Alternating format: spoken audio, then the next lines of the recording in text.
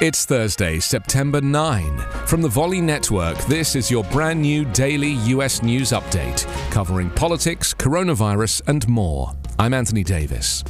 One of the nation's largest Confederate monuments came down on Wednesday as workers removed a figure of General Robert E. Lee that towered over Virginia's capital city for more than a century and became a target of protesters seeking to abolish symbols of racial injustice.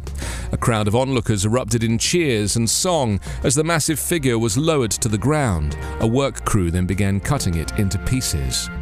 Any remnant like this that glorifies the lost cause of the Civil War, it needs to come down, said Governor Ralph Northam, who called it hopefully a new day, a new era in Virginia. He said the statue represented more than 400 years of history that we should not be proud of. Meanwhile, President Joe Biden has been beset by public health, military, and climate crises in the past month. Not much time has been left for a potential political disaster brewing for his party in California.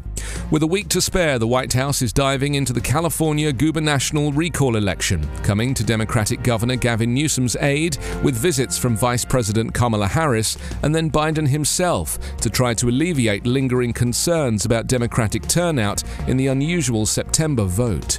While reliable polling has been scarce in the race, a recent survey from the Public Policy Institute of California conducted in late August showed more likely voters would vote no than yes on removing Newsom, 58 to 39%.